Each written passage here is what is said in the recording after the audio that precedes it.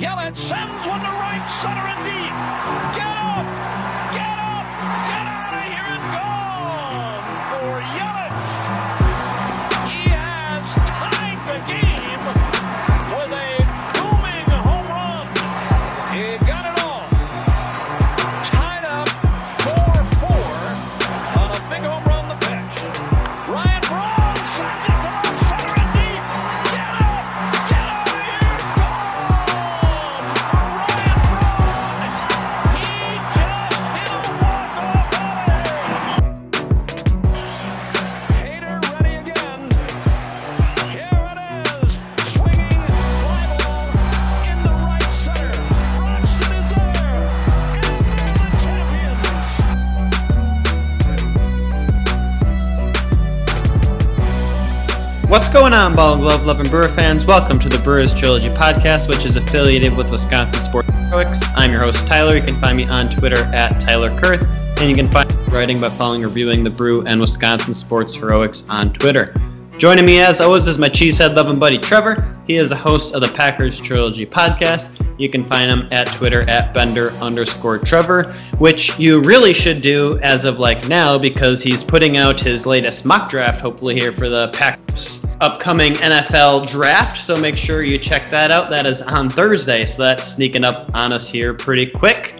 Before we get into all of our Brewers action, Trevor, how are you doing today? Yeah, I'm doing pretty well, Tyler. Since I was on the podcast and you saying, as always, made me feel bad a little bit because I definitely wasn't on here after the Padres series, which thank you to Josh for coming on the show and helping out on that one since I was slacking. But that was an exciting series. Was not expecting a sweep of the Padres. I said I just want a competitive series, and here the Brewers go and win 3-1, 6-0, and 4-2. So that was amazing. And then come out of that, and then the Brewers get clobbered in the first game, and I'm like, oh, here we go. But then they pull out the series, which is phenomenal. A great overall couple, week or so since I've been on the show. So that part of it's good. In terms of the Packers stuff, I'm excited with the draft coming up, obviously. So Tyler mentioned my mock draft. So we'll have a mock draft out today as you're listening to this. Make sure you check out the Packers Trilogy podcast. That one is a 7-round Packers mock. And then like Tyler was mentioning, I plan on Thursday morning to drop another episode on the podcast. And that's going to be a first-round mock for every team. Just kind of seeing how close I can get and putting it out in the world to see how close I actually get to getting these picks right. We'll see how smart I actually am, which is probably not very. And then after that, Tyler and I haven't really talked about it, but I feel like I'm probably going to want to go live at least after round 1, but probably after day 1 and day 2, go live on YouTube and also have those come out the following day as a podcast. So plenty of Packers stuff coming this week just because it is the draft. It's my favorite time of the year. And I am pumped. Yeah, me too. And you're really going to have to work hard to peel me away from Brewers-Dodgers come Thursday. So good luck with that. The NFL draft will be on my TV. I promise you that. From 6:30 till I go to bed, the NFL draft will be on.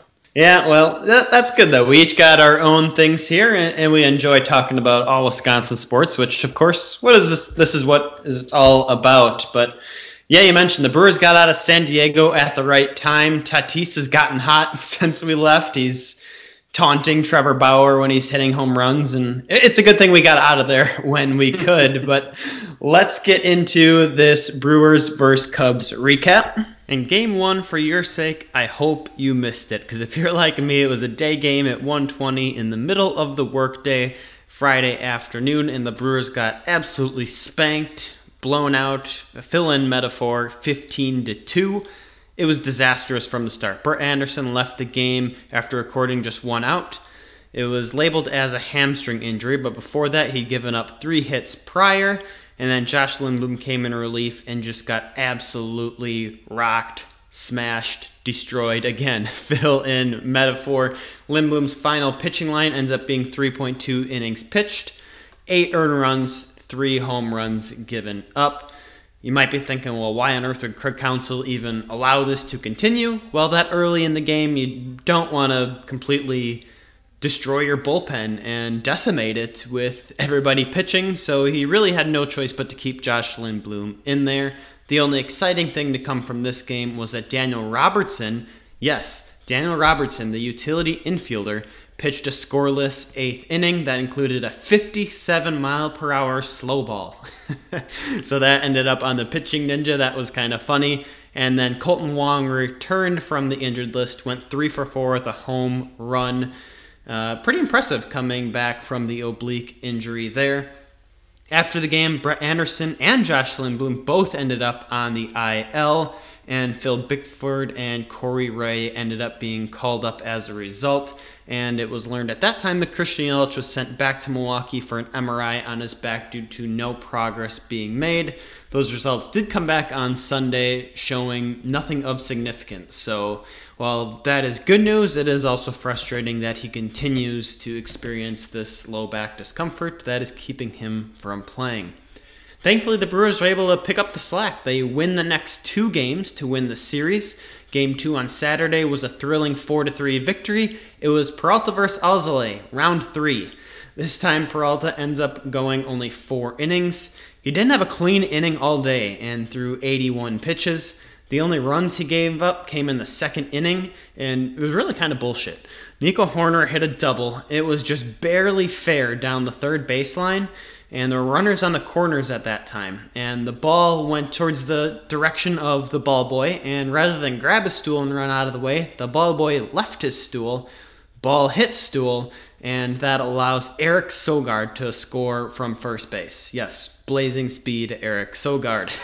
From there, the Brewers tied the game in the 5th inning after drawing 3 straight walks, in which the 3rd one was a bases-loaded RBI walk from Narvaez. Next batter, Tyrone Taylor got an RBI hit by pitch to tie the game, and we were tied at 2 until the 7th inning when Manny Pena hit a pinch hit 2-run homer off Andrew Chafin. J.P. Feyereisen then pitched a scoreless 7th. Williams gave up a solo homer to Jason Hayward in the 8th, and then Josh Hader, after allowing a leadoff walk, retired the next 3 Cubs to record his 4th save of the season. Game 3 was a 6-0 Brewers win. Don't let the final score fool you on this one. It was a close game throughout most of it until the 9th inning. It was Brandon Woodruff day, and the Brewers had a chance to put up a crooked number in the 1st inning. For the 3rd time this series, Wong began the game with a base hit and was at second base. In Game 1, he singled and then stole second. In Games 2 and 3, he hit leadoff doubles. Then after a leadoff double by Wong, Narvaez hit a single and Garcia walked.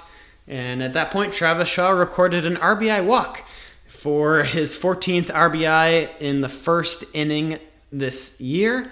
And then after that, Hira, McKinney, and JBJ all failed to come up with a clutch hit to put up a crooked number, like I said.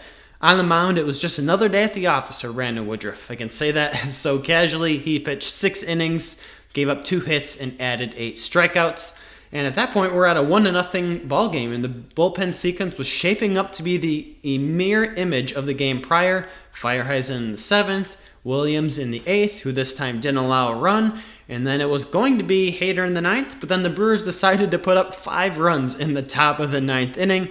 A large part, they had 3 walks and 2 hit by pitches that inning, including a scary one to Daniel Robertson, who was squirring around to bunt and ended up getting beamed in the front of the helmet.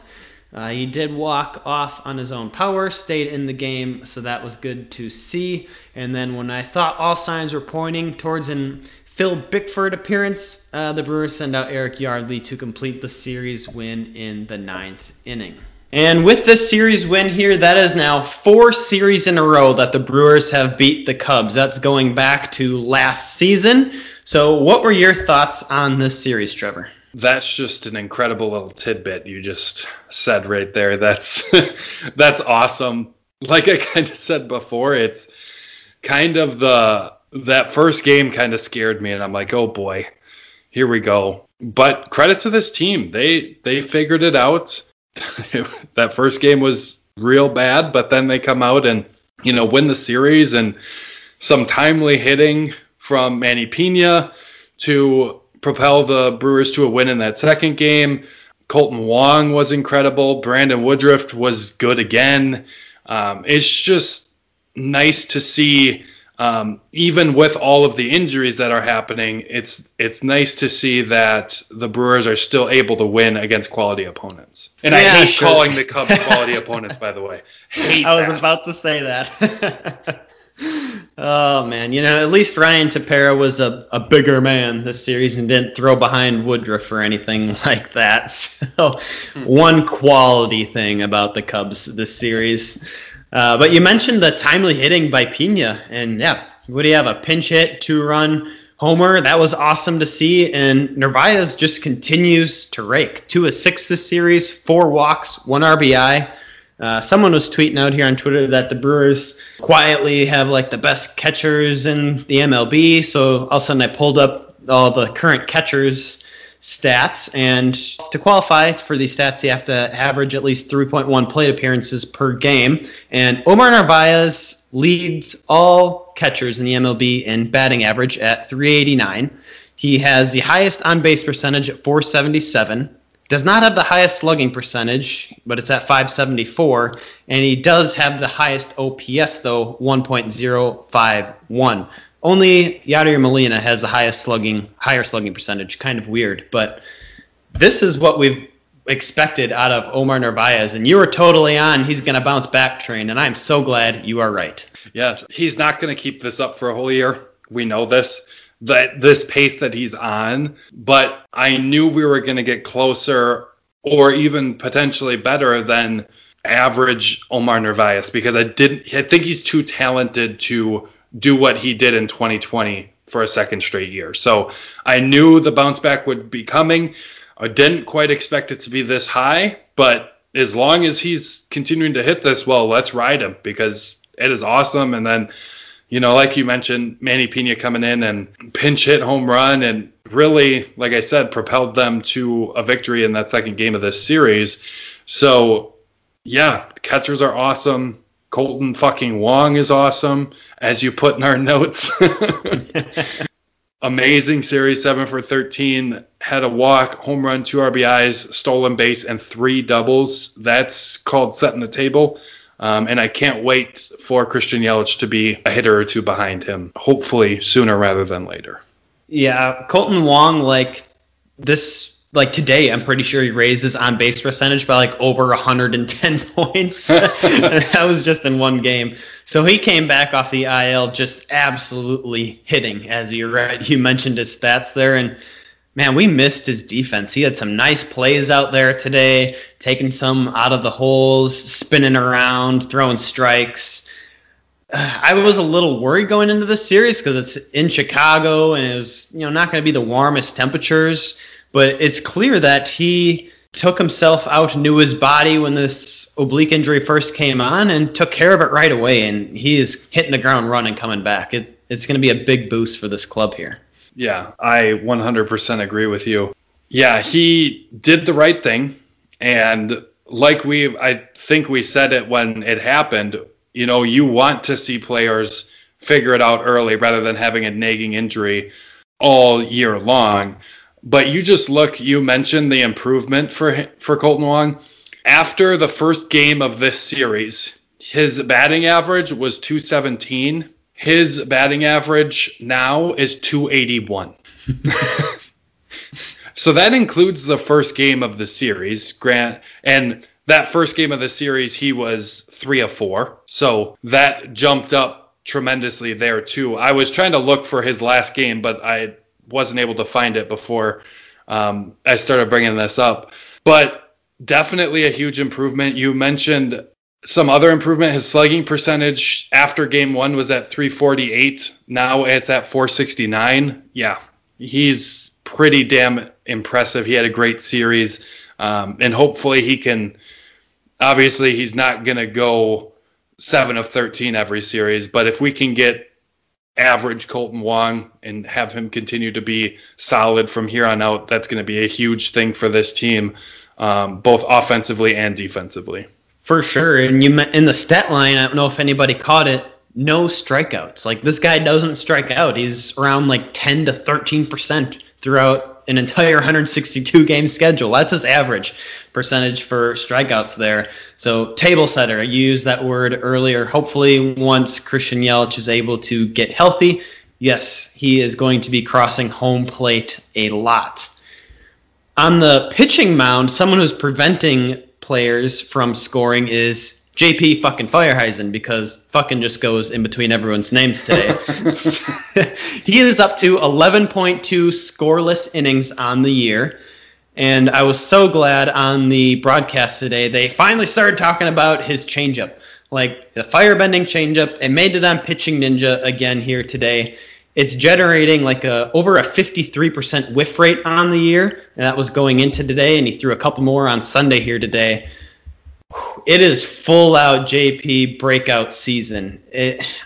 Do I dare say that our bullpen has essentially taken its shape here, where it's, using your bridge to hitter, you got Feierheisen 7th, Williams 8th, and that's your ideal setup? Or do you see something else? I agree that's the ideal setup, but I want to see closer to 2020 Williams back before I'm going to say this bullpen is completely up to optimal firepower. But the high leverage spots are figuring themselves out. And to have, once Williams gets back and everything is getting back to close to his normal, or hopefully 2020 is close to his normal than what has been so far in 2021. But if he starts taking strides, and he has, he's getting closer to the 2020 guy than the guy we saw his first couple outings. So he is progressing, but once he's kind of back and cements himself in that 8th inning spot, and JP has proven himself that he gets high leverage situations as well, it's definitely getting close to this bullpen being uber elite. I don't know if we can call them uber elites, but I would say at this point they're elites, and Devin Williams getting back to 2020 Devin Williams would make them an uber elite bullpen. Yeah, we're starting to see more and more flashes of it. Obviously gave up a home run to Jason Hayward in this series. Didn't cost them the lead or the game at all by any means. Did have 3 strikeouts in his 2 innings pitched here. You're just seeing a lot more better command with the changeup. You're seeing a lot more of the movement on it, and just making hitters look absolutely silly again, even though it's not quite up to the precision like last year. I don't know if we'll ever get to that level again, but he should hopefully get pretty close. And yeah, he did get used in the 8th inning in 2 games this series, so the trust is still there from Craig Counsell. I think as he continues to pitch here, that ERA is going to continue to lower, and we're going to be pretty happy with Devin Williams going forward. Well, let's move on here to our series MVP and series dud. Who do you got for MVP? I mean, we talked about him. I got to go Kolten Wong. Incredible series. Like I said before, 7 of 13, a walk, home run, 2 RBIs, a stolen base, and 3 doubles. Like I said, we're not going to see that every series, but he definitely deserves the MVP in this one for me. And we need, at the very least, career average Kolten Wong, but hopefully better. He's going to be a big part of this team, offensively and defensively. And if he keeps playing like this and we can keep him healthy, it's going to prove how big of a signing this was for the front office, including and especially David Stearns. Yeah, he was on my honorable mention list. So was Omar Narvaez, who I talked about his stats already earlier as well. So I'm just going full steam ahead into JP Feierheisen for series MVP. I'm all on the hype train here. I'm all on the breakout season. He pitched 2 scoreless innings this series, both high leverage. In fact, throughout this season, I wrote about it for Wisconsin Sports Heroics, he has not appeared before the 7th inning. And this is now 11 appearances for him now. Only 3 of them have come when the Brewers were losing. And then, like, the majority of them, I think, like, the next 6, maybe 7 now, if my math is correct, have come when the Brewers were ahead by 3 runs or less. So high leverage spots like we were talking about, he has earned those spots.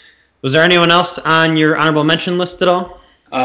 Those 2 guys you mentioned, JP was on my honorable mention, and then Narvaez, like you said. I just want to say something about JP, and I agree with your tweet from our podcast account saying this is a JP Feierheisen podcast fan account. Yeah, that's definitely agree with that. I have a question for you about JP. Is he 2021's Devin Williams? You need to clarify your question a little bit more.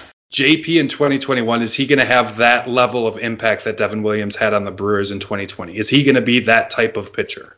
I think it's too early to tell because Feierheisen doesn't rely upon like the higher velocity like Williams does. Williams can hit 98. Feierheisen's more around your mid 90s guy, low 90s guy. But I think he's discovered which pitches work the best for him. He's relying upon his slider the most this year. That's a change from seasons prior. And he's mixing in the fastball equally as much. And that's a really hard pitch for hitters to pick up on. Like that spin where it's going to break. And then I think for fun, he mixes in that changeup and hitters just have no idea what to do with it. So I think the possibility is kind of there. To replicate what Devin Williams did last year, I don't think is attainable. But I think at best he could be a 2.5 ERA or lower type pitcher. I'm going to go with that's the ceiling for him.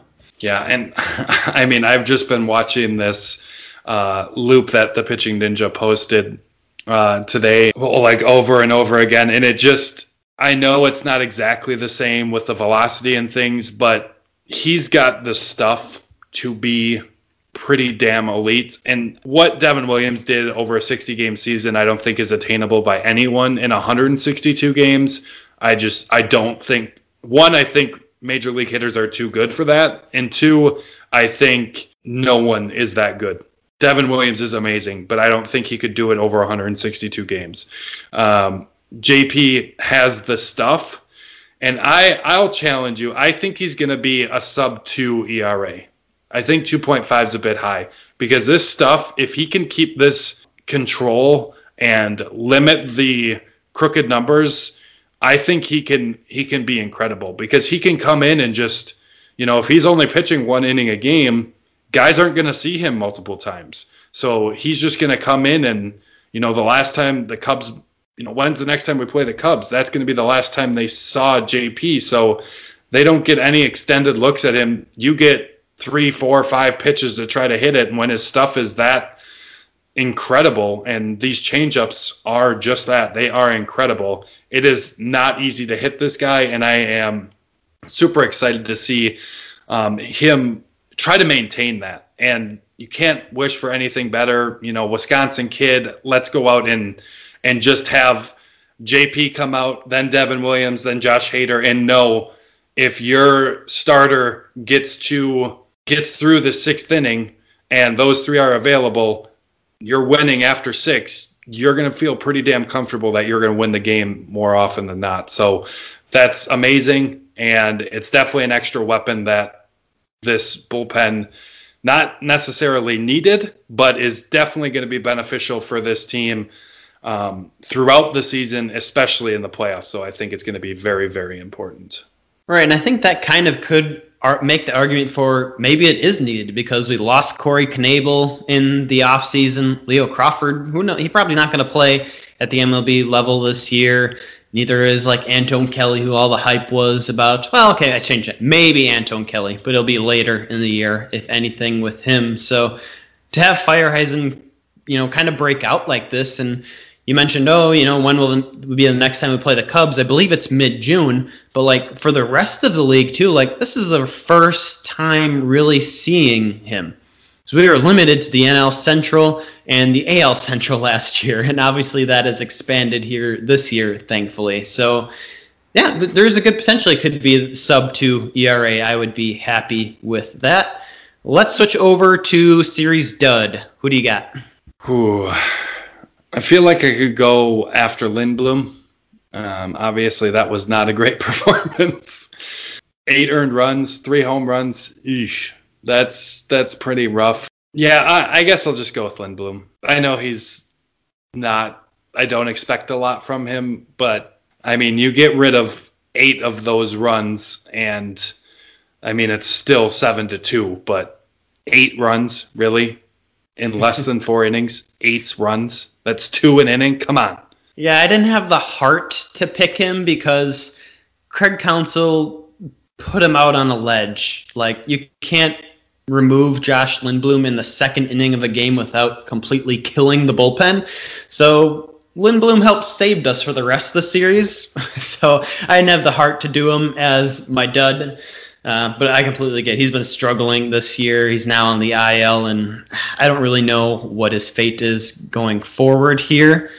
So I'm going to pick an offensive player for dud, and it's a player who, especially after the Padres series, everyone was really, really high on.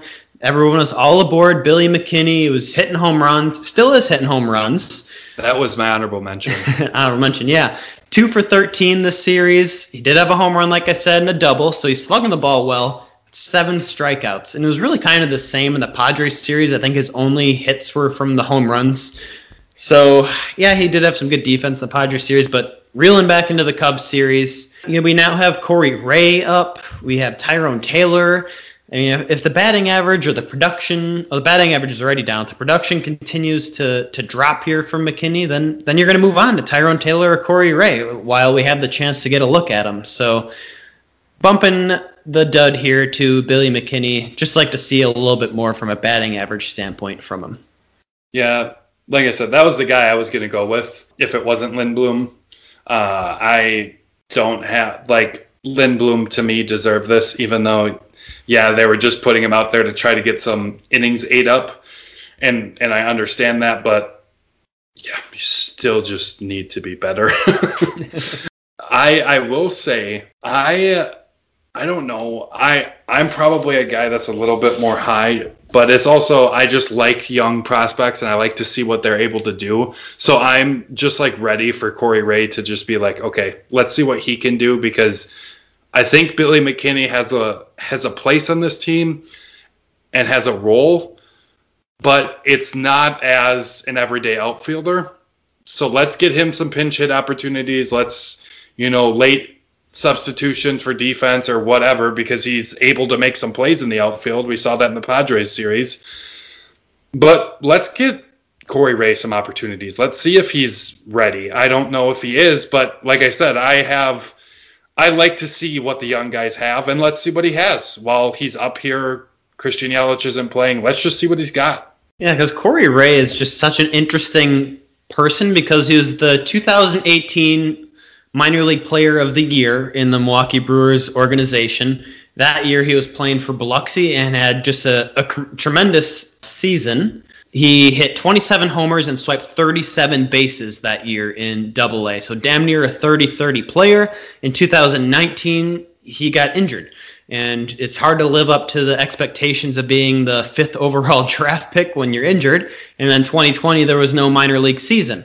So everyone was, his stock had dropped after his 2019 season, and then we didn't get to see him last year. But I think there's a lot of upside. Power, speed, left-handed batter, that just screams what Milwaukee wants in outfielders. And he's going to be one of the fastest players in the MLB now that he is up there. So I agree. I'm excited to see what he can do. Hopefully he gets to stay here for a little bit. Obviously I hope Yelich comes back, but if he does, hopefully someone else goes so we can see Corey Ray here for a little bit longer, even though he does have, I think, all his options remaining.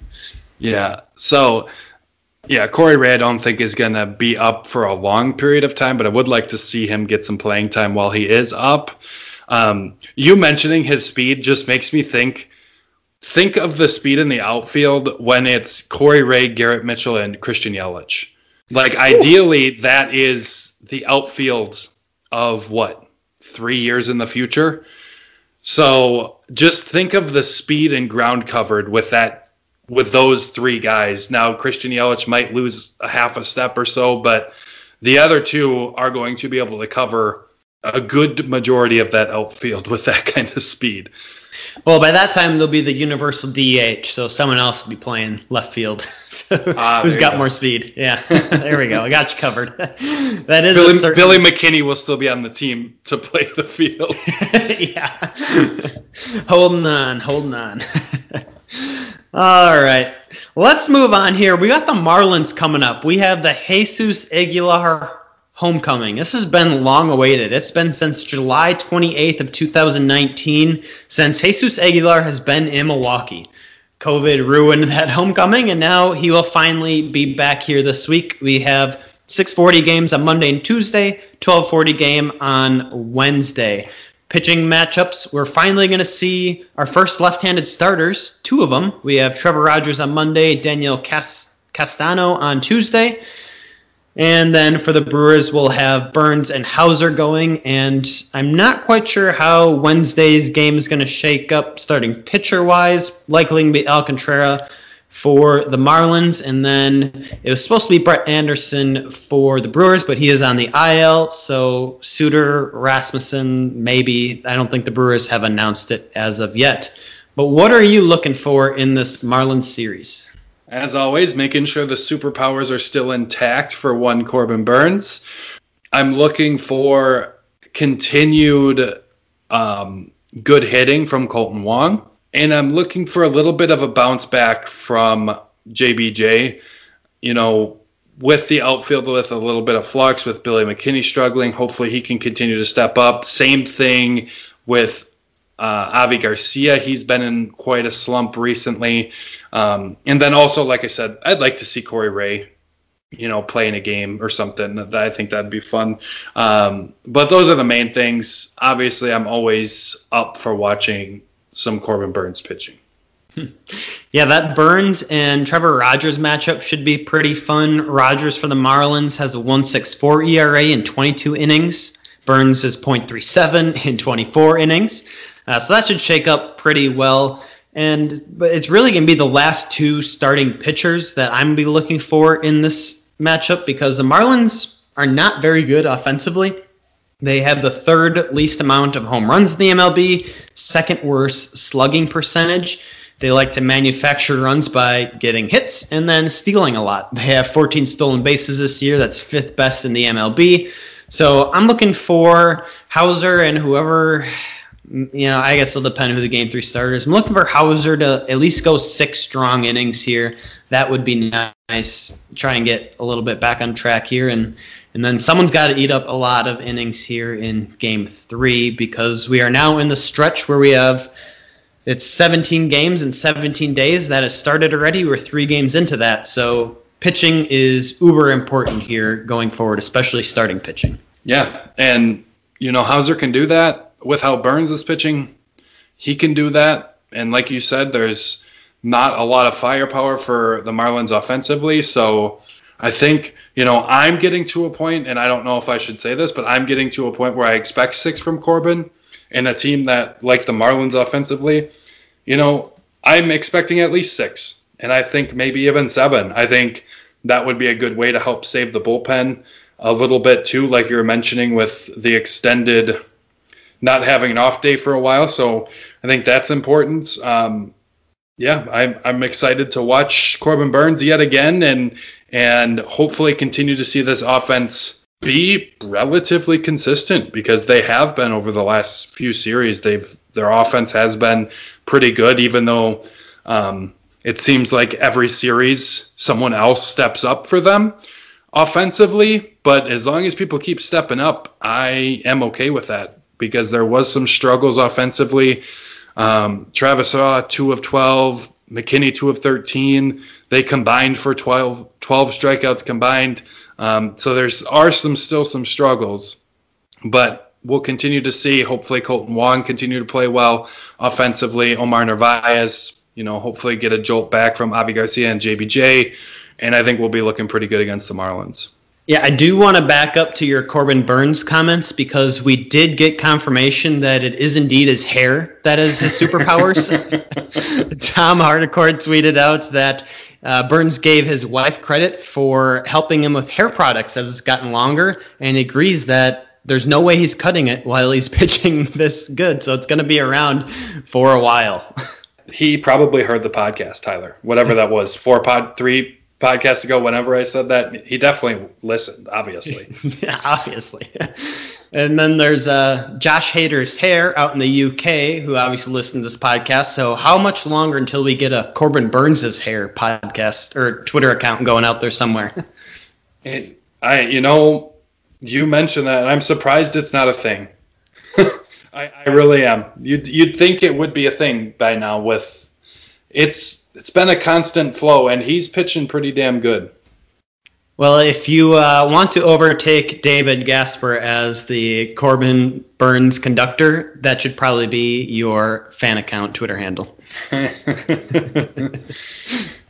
That's like an instant 500 followers right there, just from your name. Yeah, more than I've ever seen in my life. Exactly, same. All right, well, that's going to do it for us here today. We'll be back to recap the Marlins series. So that podcast will be coming out on Thursday, the 29th. We are at the end of May here. And then it's the Dodgers after that. I'm already amped up for that. So get ready for a fiery preview podcast when we get ready for that one. But until next podcast, we'll talk to you later, Brewer fans. A fiery preview podcast? Does that mean JP Fireheisen's going to be on it? Hey, yeah, maybe. Justin Stearns.